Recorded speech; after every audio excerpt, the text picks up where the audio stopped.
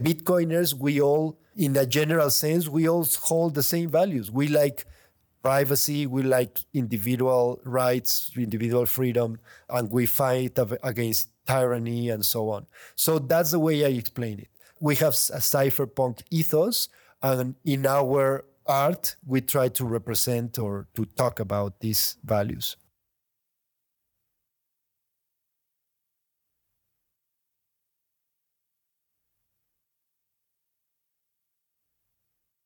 This is the Bitcoin Muse, and I'm Clay Enos. This week on the world's premier Bitcoin art podcast, I speak with GUS GRILLASCA, whose multi-year efforts as a Bitcoin artist have led him down many paths. To some, his rebellious, fun-loving spirit may be triggering, but since he found his way to Bitcoin through Pepe's, he seems quite comfortable being a potential thorn in your side and to keep your mind pried more open than it might otherwise be. I think Gus makes some reasonable arguments that a more stubborn person, even someone like me, can be persuaded or at least entertain the idea that we haven't figured it all out. And part of me, even though I like a slim and slender chain and recognize the true value of scarce block space, there is a window here where artists are at the forefront, and one man's bloat is another man's expression. The more I do this podcast, the more I realize the answers don't lie in the present. But what we have here is a record for historians, maybe decades or centuries from now, to evaluate the nascent and profoundly important role Bitcoin is playing in the history of art. That said, remember to rate, share, and subscribe to the Bitcoin Muse, and at the very least, tell someone creative in your life about what I'm doing here. Alas, I hope you enjoy this conversation with Gus, as his time and service to Bitcoin combined with his aesthetic judgment is worth contemplating, and perhaps make some room for his novel ideas. Here you go. How do you describe your own work? Because in my observation, it really runs the gamut from the bizarro Pepe NFT thing that I don't totally understand. Maybe you can help me understand that, to classic, unique, physical works of art. I'm just curious how you describe yourself. Well, I think my journey, it's been exploratory in the sense that I have definitely made through my life some, I will say, traditional collections, in the sense that a few artworks are all in the same line, with the same elements, with the same technique. But in my Bitcoin art journey, I've been more eclectic. I've been more exploring ideas and a way to try to transmit those ideas. My entry to the Bitcoin art was through the Pepes. That's why that's a very important part of my work. I still regard the Pepe movement as something very unique and something that I like a lot. And not just me, but I think is something very, very relevant, both from what it represents as a meme that gets viralized, but it's also like a Bitcoin collectible. And also because it's disruptive and it's, for some people, it triggers a lot of emotions. So I think the Pepe ecosystem in the Bitcoin community has a lot of elements of what makes art something relevant, which is being disruptive, emotional, and also had this nuance, this element of the memes that have the potential to become viral. So when I made my first Pepes in 2016, I realized that I really wanted to pursue this road of being a creative in the Bitcoin ecosystem. So that's why it's so relevant for me. Help me understand this, because the Pepe to me was, right, I know it's derivative of a comic character, but it took on a life of its own the way any kind of mimetic symbols do. What was it that attracted you? Because I think artists generally, we want to be original. We don't want to be derivative necessarily, or we can be inspired by something, but we generally don't want to copy it. But in this case, the Pepe is very much, I don't know, I can't figure out if it's whimsical, ironic. Where does it fit for you? I think it's had a lot of elements. Yes, it started as a comic book from this cartoonist called Matt Fury. And I think it was first published in 2005. And soon after, it became a meme in Reddit and 4chan and these platforms. And in my opinion, once it became a meme, it's speech, right? It's just like a public part of culture, which a lot of people dispute this because even Matt Fury went through lawsuits and stuff like that to try to recover his creation. But I mean, that's a whole different discussion. So at that point, the meme became something, in my opinion, very powerful. Memes in general, I believe they are a great gift to humanity. It's like the minimal amount of information that goes from one mind to the next and can get viralized. So in a way, it's like the perfect mechanics or the perfect vehicle to transmit information. And then in 2016, it merged with the token Bitcoin ecosystem. And that was also very powerful because most people know the NFTs and they became mainstream from the Ethereum ecosystem because it's like a bigger market, at least art market, and there are more people in that community. But the idea of a crypto collectible, it started on Bitcoin and it never stopped. It's been growing nonstop since the early days of tokens in 2013 and 14, right? There are a lot of historic reviews nowadays that are getting more and more attention.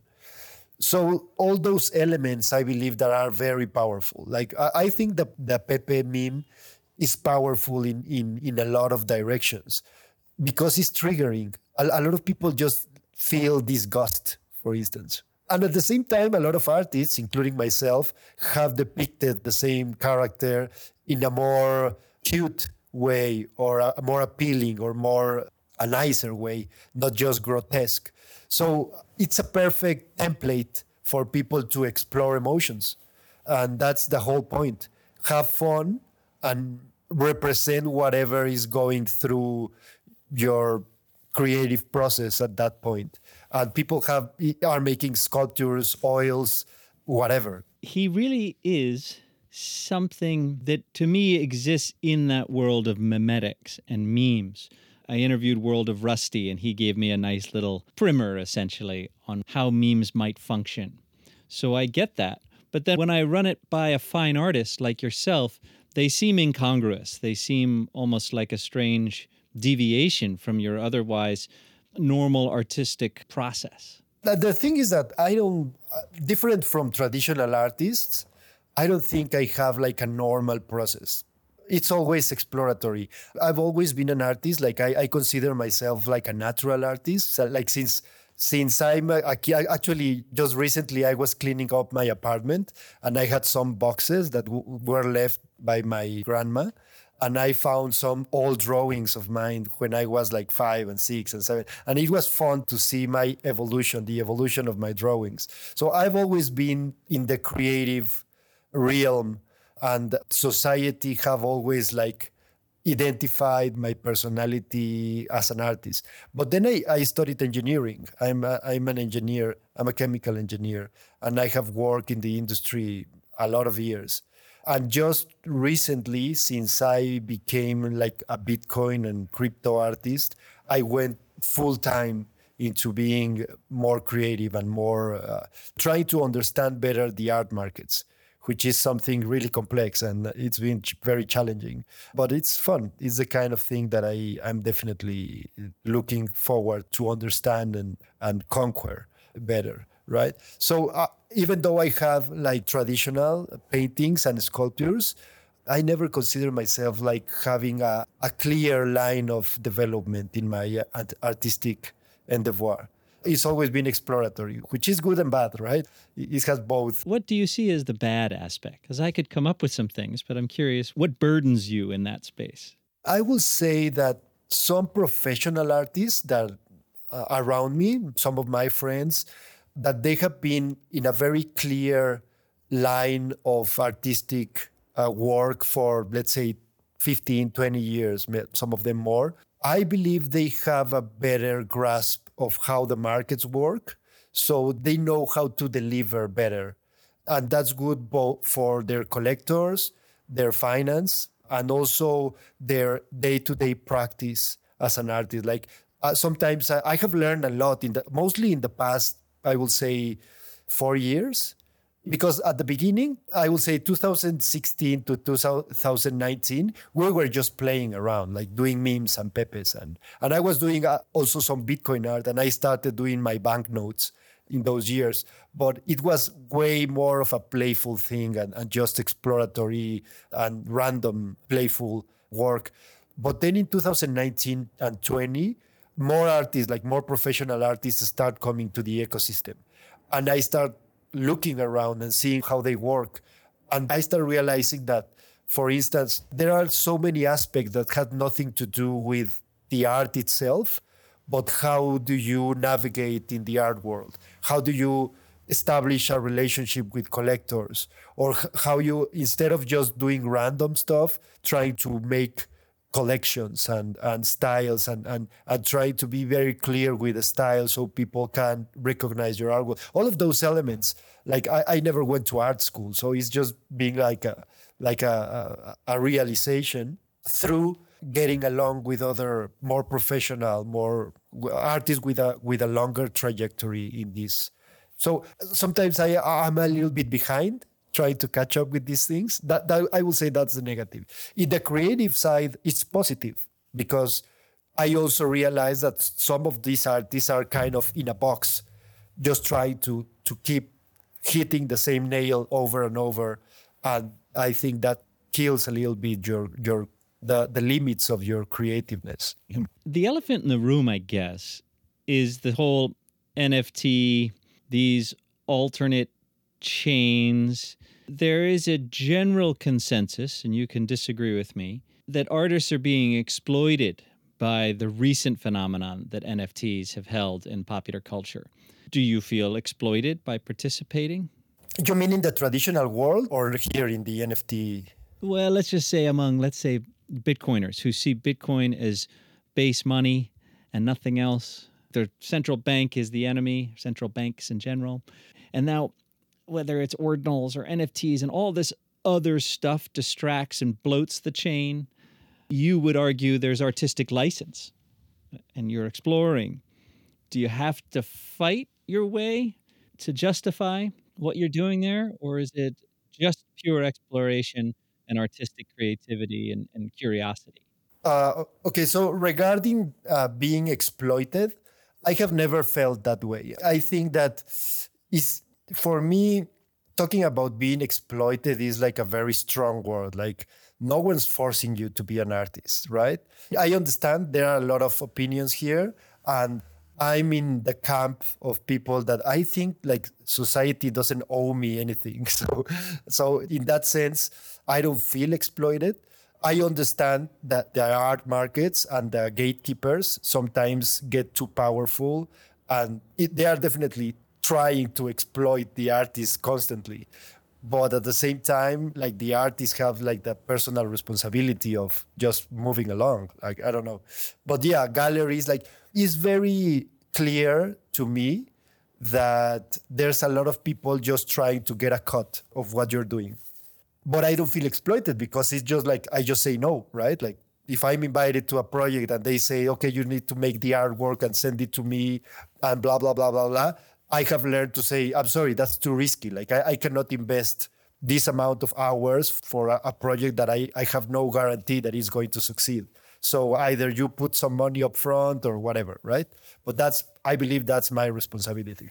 Cool. Now, talking about the NFTs and the ordinals, I believe in the premise that ordinals are not a threat to the Bitcoin network. Now, I might be wrong. If ordinals are a threat to the network, that's a different conversation because, yeah, I mean, then that definitely could be perceived as an attack, right? But I just don't understand if the main road of Bitcoin and the most prominent developers have been talking for years that the network should be constrained to 2 megabyte or 4 megabyte blocks nowadays, and everything else should go to a second layer. And then suddenly that reality comes from more adoption, whatever it is, because these are regular transactions. Like, we are not disrupting the protocol. They are valid transactions. We suddenly see more adoption, and this reality that they have been selling just comes faster than we expected. I don't understand how this can be perceived as an attack. I might be wrong. Maybe if ordinals turn out to be a real threat to Bitcoin, then this is definitely a different conversation. But in my perspective, the people that are saying that ordinals are an attack is because they don't like them. And this is like an emotional response. Like, there's a famous talk from Giacomo Zucco a few months ago where he calls ordinals stupid or doesn't make sense.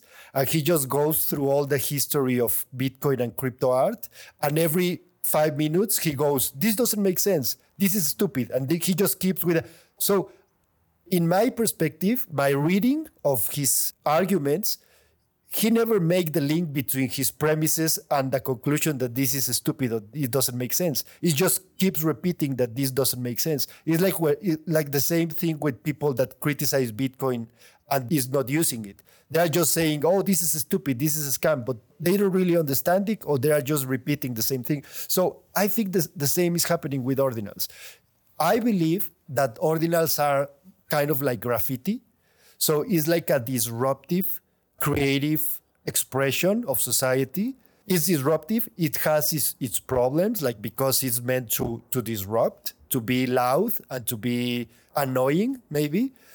But it's undeniable that this is like an expression of creative people trying to do stuff. And also there are scammers, like everything, like in every field.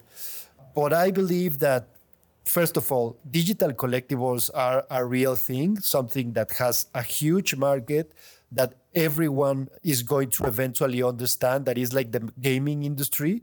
It doesn't need to make rational sense. Like, you don't need to make a thesis to explain why humans like games, like to play. It's just like human nature. It's got no further explanation. So the gaming industry is going to keep on growing and keep being one of the biggest industries in the world.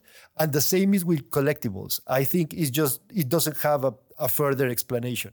People like to make art, people like to do creative stuff, and people like to collect. And that combination creates markets. And now we have digital collectibles. So most NFTs are scams.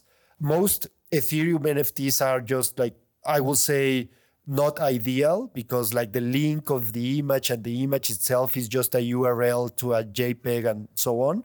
We all know those problems, but then there are also collectibles like ordinals that solve most of those problems and are very powerful. So I think there's room for everything, and I see this as a human nature, human expression of being creative. It's unstoppable and is not bad, in my opinion. I respect your opinion on the digital collectible, but that it might be an aberration of a culture adrift without hard money itself, that it's no different than people buying and selling sneakers because of their supposed rarity. Well, I agree that there's a component of that, definitely, and a speculation component that people are trying to protect their wealth in these imperfect collectibles. But I would argue that that's just part of it. It's not the whole story. There's also the pursuit of fun and the pursuit of owning something that I appreciate as from the aesthetics point of view. And there's also the patronage aspect. Like, that's very clear from the people that are doing NFTs and sell them for pennies.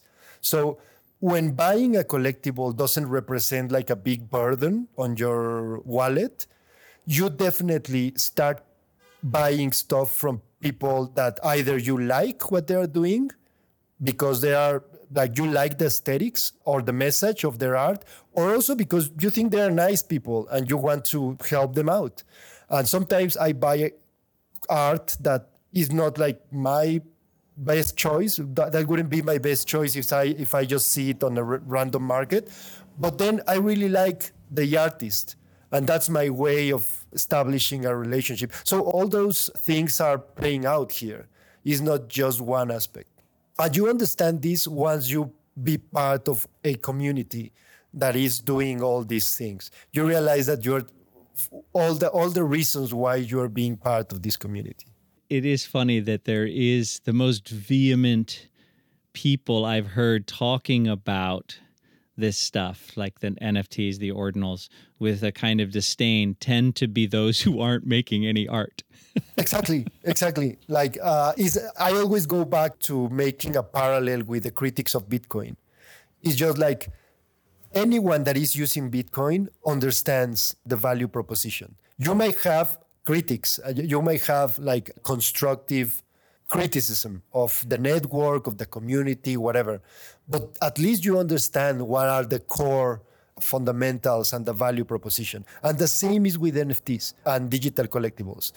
Most of the criticism that is coming from the outside, they are missing some of the aspects of being part of the community. So one of the things that I always say is that if you're not a creator, a collector, or a developer in the NFT ecosystem, honestly, like, I'm not trying to be rude, but your opinion doesn't really matter. Like, we don't care. Like, you are not getting it. You need to be at least one of these three players in the ecosystem in order to understand what's going on. Yeah, fascinating. Perfect. That's definitely a line in the sand.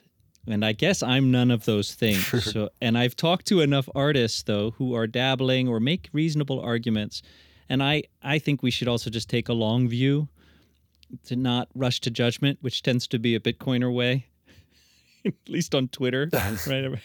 Everybody's instantly an expert in everything. That's the other thing. Like, I think Twitter is just like a small sample of the Bitcoin community. When you meet people in real life, 90% of the time, they are not so hard in their opinions. They tend to be kinder. So the same people, like I was giving the example of Giacomo, but the same with, let's say, other big critics in the art community. I would maybe point out that Fractal Encrypt, a friend of mine. I really admire his work and his art. And on Twitter, he's very critic with NFTs and Bitcoin, and everything is a shitcoin. But then in the private groups, his tone is a little bit less. And then in real life, he's just like someone like you and I having a regular conversation, a respectful conversation, and we kind of agree in most things. So Twitter is like a little bit, in this regard, is like a little bit not the best, sometimes it's not the best sample, right? No, that's fair. And, you know, I've met Fractal, and one of the things I'm cautious about, because I want to interview him, is who I interview, because I don't want to wreck my chances of talking to him. Yeah, exactly. You're not helping me, man. You're not helping me. I know.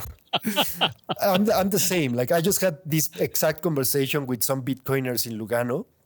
And I presented myself as a Bitcoin artist. We were having lunch and someone said, "Hey, what do you do?" And I said, "I'm a Bitcoin artist." And then some guy said, "Why do you say you're a Bitcoin artist? Like, why do you put this prefix? Like, just say you're an artist. Like, you do other stuff too." And yeah, like I was trying to explain this exact same thing that you're saying. Like, look, guys, I know that I'm around maximalists here, and I'm not lying. Like, I'm a Bitcoin artist. Like, I'm not being unfaithful to who I am. I'm just first trying to meet as many people as possible, because I know that if I say I do NFTs, I'm going to lose one or two of you immediately.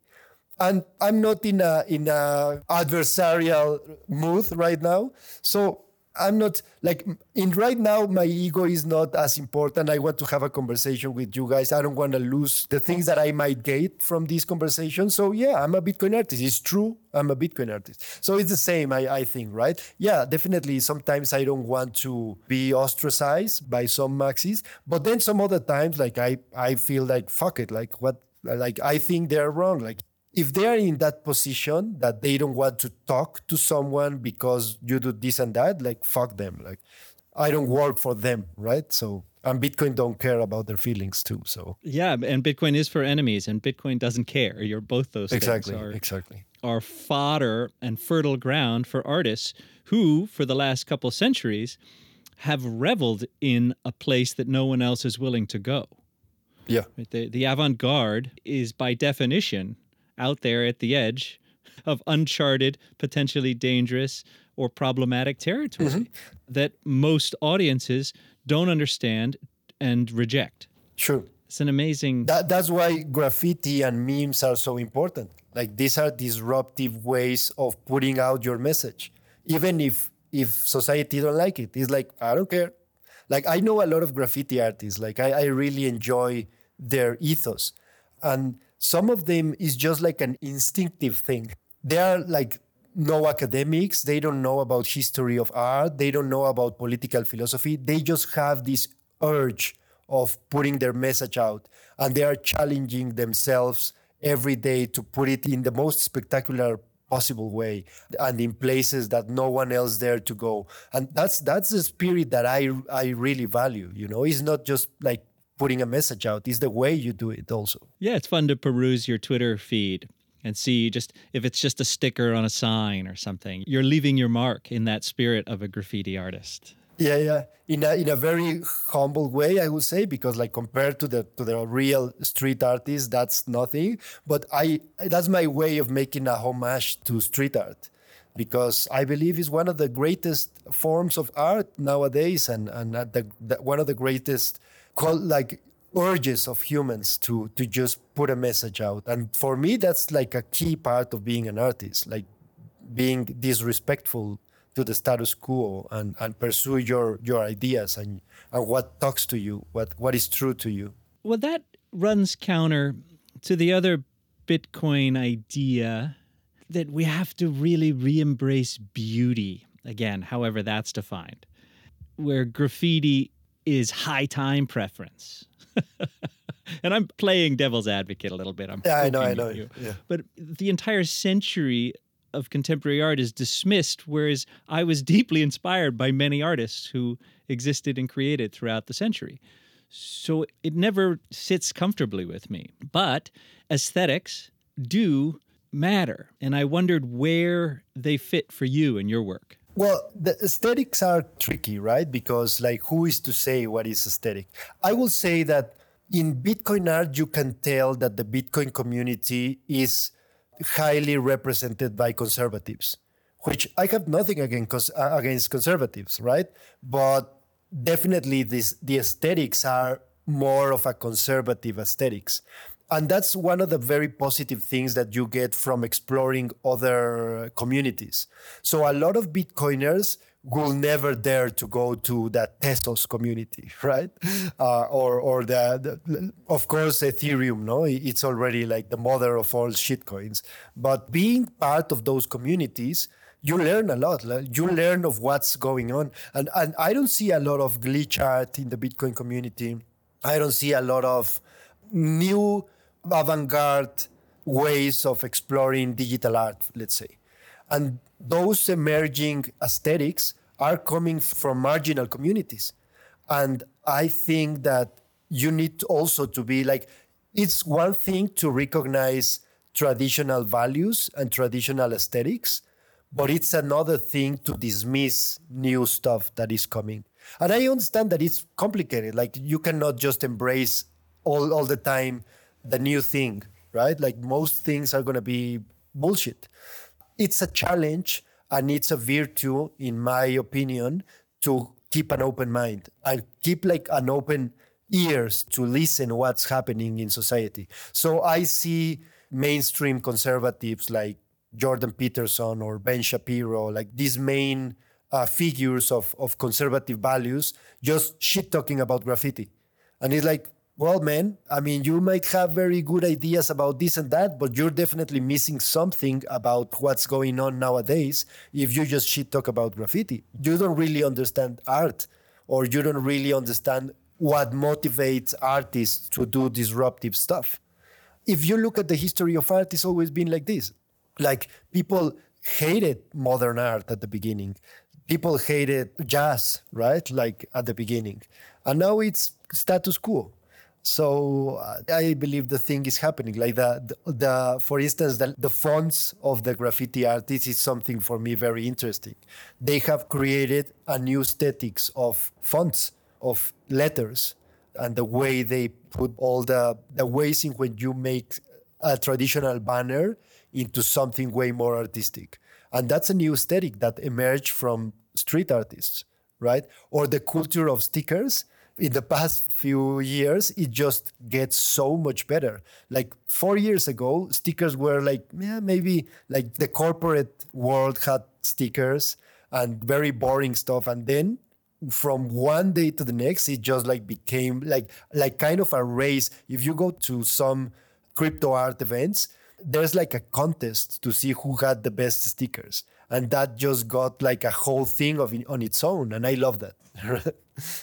The post office here is a vibrant source of stickers. People steal the mailing labels and then do their work on top of them. I love that. These are brave new worlds for me. I'm not a conservative per se, but I do love beauty in the traditional sense. But of course, I can find it in all kinds of things. You know, somebody like Madex, who was inspired by the layers of wheat-pasted posters. You see it a lot in Mexico City, actually. I'm constantly stopping to make pictures of that stuff because I think it's beautiful, even though it was obviously an accident and unplanned. I'm not against tradition, like at all. I definitely don't buy the idea of destroying tradition. Like, I think that's also a mistake. There's so much in conservative values, in traditional aesthetics, in beauty in the traditional sense, beautiful figures. And there's a lot of value in that. But I mean, that's a different thing. You can appreciate that and also be aware of what's going on. Yeah. Now, coming back to this idea of a Bitcoin artist, you don't really have to explain it to me, but I'm sure you find yourself explaining what that is to people who are unfamiliar with it. Do you have a pat answer that you would say, this is what a Bitcoin artist is? Or how you interpret it? I would describe more like saying a Bitcoin artist for most audiences doesn't they don't know how to read. They don't understand what you're talking about. Because for most people, Bitcoin is like a coin, but they don't really know what. So I start by explaining what is a cypherpunk. And then I will call myself a cypherpunk artist. So for me, a cypherpunk is someone that is aligned with the cypherpunk values, which is individual freedom, embracing technology as a path of liberation, trying to fight the status quo, or at least trying to fight the potential dictatorship or the big brother, the will of the powerful to control and to exploit the general public. So I consider those values the cypherpunk ethos. And in that regard, what I see that most Bitcoin artists have in common, I will say all of them, is that we can all hold the same ethos. I just had like a drink and draw session with my crypto artists here in Mexico last week. Most of them are not on Ethereum. I will say all of them. And also they have like exploring some other shitcoins like Tesos, which is been like one of the main players in the crypto scene in the past 2 years. And we were talking about our recent experience in events and so on. And one of the things that they immediately spotted is like, you Bitcoin artists, you are like laser focused on your values. And that's true. Like, I will say that's the main difference with the crypto art scene. Bitcoiners, we all, in a general sense, we all hold the same values. We like privacy, we like individual rights, individual freedom, and we fight against tyranny and so on. So that's the way I explain it. We have a cypherpunk ethos, and in our art, we try to represent or to talk about these values. That's a really nice summary. I'm going to start using it, actually. Obviously, with a Bitcoin art podcast, people look at me like, what? Yeah. What's that?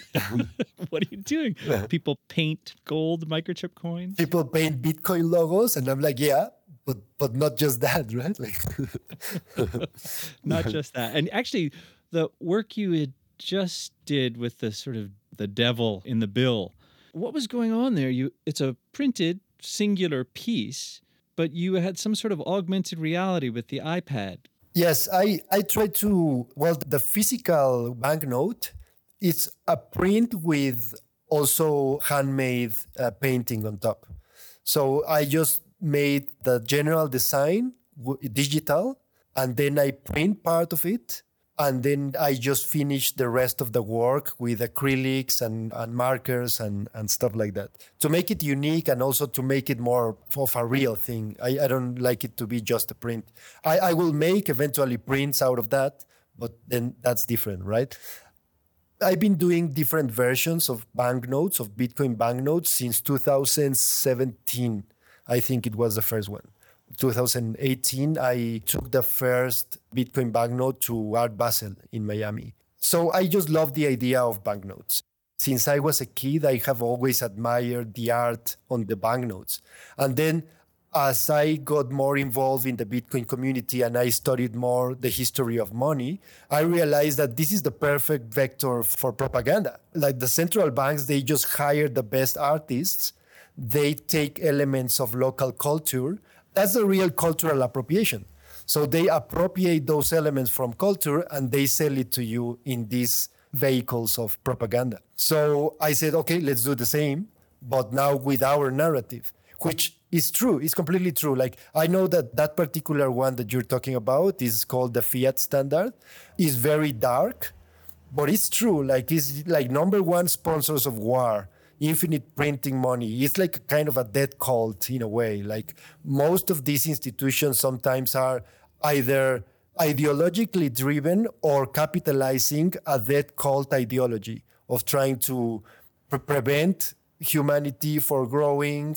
We know all this agenda, all these dismissing messages, aliens and reptiles. So I try to depict all that, but I never want to give up in the hope and the ideas that we hold.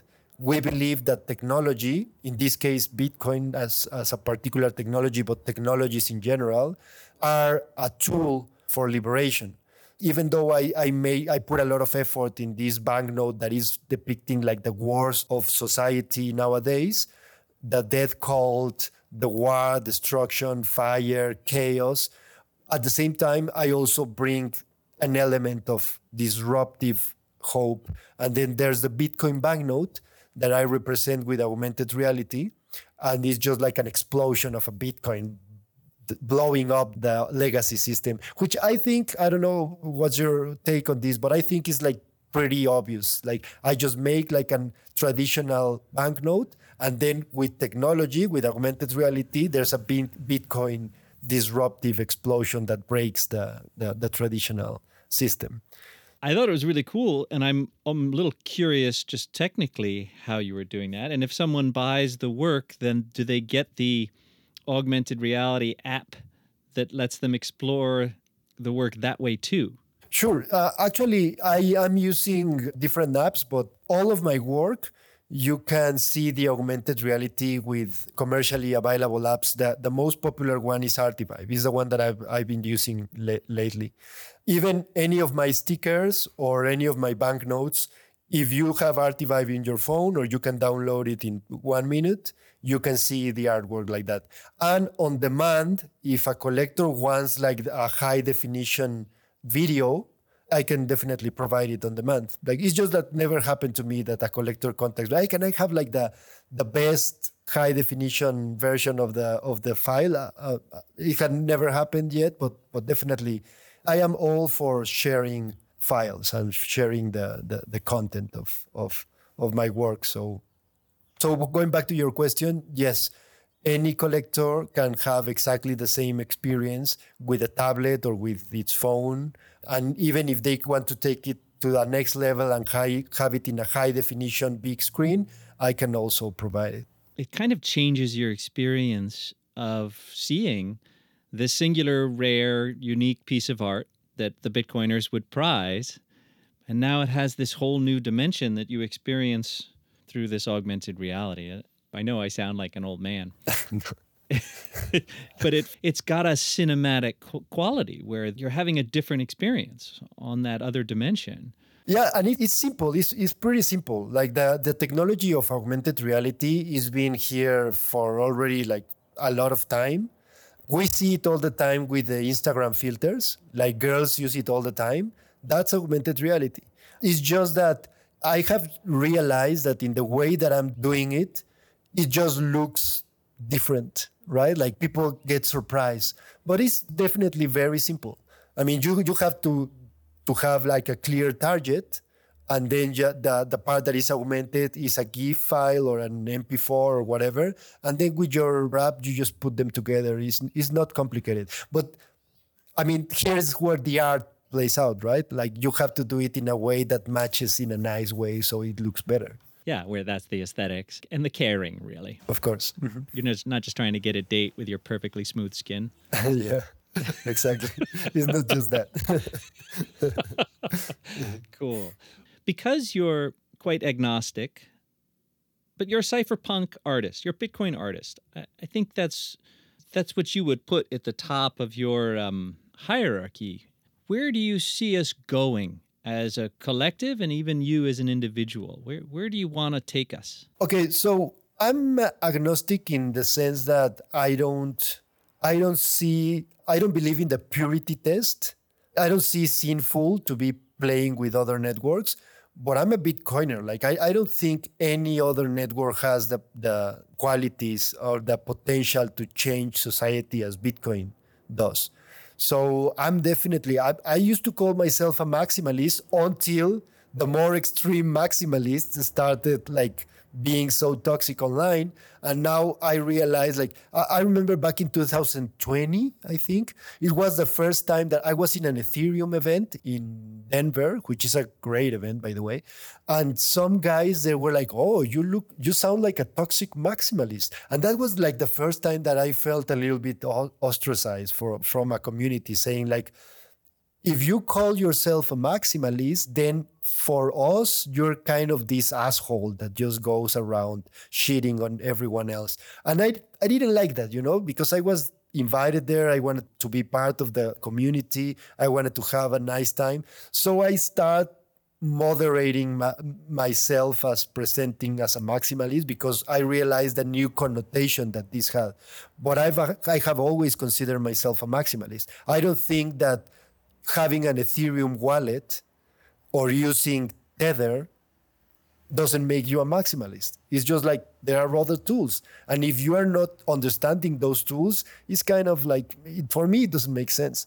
So just like wanted to clarify that. And then going back to your question, where are we going or where do you want us to go? Where is your mission taking us? And then if that overlaps with the larger Bitcoin artist ecosystem, that's great. But yeah, I think it's definitely in line with the Bitcoin ethos and the cypherpunk ethos, because I feel that in the last few years, mainly from 2016 and 17 to nowadays, I've been very active in trying to make people understand the libertarian ideas. Because I think, like, for instance, in the US, talking about being libertarian is immediately associated to the far right or whatever. I have read a lot, a fair amount of literature on libertarian ideas that they come from Europe and from the French Proudhon and these guys, the anarchists. And being a libertarian is not a right-wing thing. It's just it's a moral framework.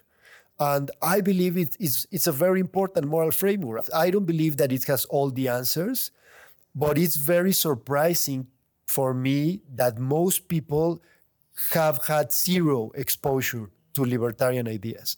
And talking about Bitcoin, talking about the cypherpunks and so on, that's a very good path for regular people to understand the libertarian ideas. And I believe that the world needs more libertarian ideas because most of the crimes and the wrongdoings of nowadays, like the politicians, the elites, and the regular citizens, are because they don't have like a clear moral framework.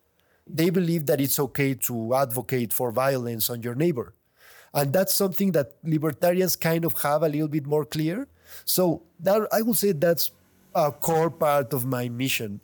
I feel like I understood something that might be a little better for society and for the future. And I validate that every time that I talk to regular people. Like, people actually understand libertarian ideas very easily. It's just that they have never been exposed to those ideas. And the moment you explain, look, extortion is not a good thing. It doesn't make it good if you just voted for a cartel leader, a mafia boss, So the moment people understand this, it's like very obvious. It's just there's no exposure to these ideas. And that's been one of my core objectives, I would say, in the past several years. And more to come, I guess. Definitely, yes. Is there something you're working on now that you're excited about, or that you're working in secret, or do you work very publicly? I want to work more publicly. I find a hard time publishing. It's just like, I don't know.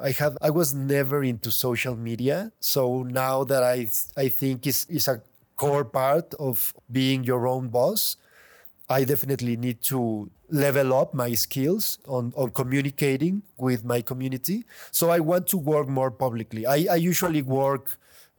I was used to work in isolation. For instance, before I got into the Bitcoin community, some of my last works were me being alone the whole weekend on my apartment, drawing, right? Turning off my phone and just like getting on the right mood and doing my stuff. And I think from a pragmatical point of view, I need to be a little bit more public and just like update my community with what I'm doing. And that's something I'm definitely trying to improve. My creative process could be the same, but just like keeping the rest of, even the other artists, like the other community, just like having them, giving them something to talk about. So I think that's something that I need to do more. And I'm still working on the same stuff. I'm doing more banknotes. I have partnered with this guy. He goes on Twitter by Polymerbit. It's a friend of mine. We could consider him a Bitcoin artist too, and he's working a lot with banknotes. He's like a very talented young guy that is very focused on money and coins and banknotes. He's been working on designs, like very high quality, modern designs on banknotes. So we are going to we already make a small collab in that banknote that you mentioned, the Bitcoin standard. Part of the frame, the guilloche design, it was with his help. He just helped me create the pattern and I just incorporated that to my artwork. And I want to do more stuff with him. So we are already working in something for Nashville next year at the Bitcoin conference. And I just want to make more banknotes, more pepes, and I want to also make more sculptures. That this year I made a couple, but I want to play with more materials and stuff like that. So those are my plans so far, and work in my social media skills a little bit. Your feed is fun because you are very generous in sharing other artists that inspire you, obviously, and it was cool to watch you in person with other artists from all over the world, and your Twitter feed feels like that. So I guess that it would be great if we hear more from you and see more as your work unfolds. Yeah, I'm looking forward to share more of the footage that accumulated in the last month, because I had 2 events in Paris. I have one in Amsterdam and one in Lugano. So I still have like a lot of photos and stuff that I want to make them like just present them a little bit better, maybe edit some videos and keep publishing. Well, look, I really appreciate you taking the time to chat with me. It's been fun getting to know you here and to hear your perspectives that are not opinion. You're making things across a huge swath of new technologies and new networks, and it's very admirable and inspiring, man. No, thanks, Clay. I'm very grateful for having the opportunity to talk to you and very thankful for being invited. So I'm looking forward for more. All right, dig it. And look, we'll raise a glass together in San Miguel soon enough. Definitely. Yeah, man. There you have it. Be sure to follow Gus on Twitter, Instagram, and Nostr. At Gus Grillaska, GUSGRILLASCA is where you'll find him. Thanks to my brother for the music. Thanks to you for listening. And thanks to Gus Grillaska for sharing his time, energy, and kind provocations with the Bitcoin Muse. Onward.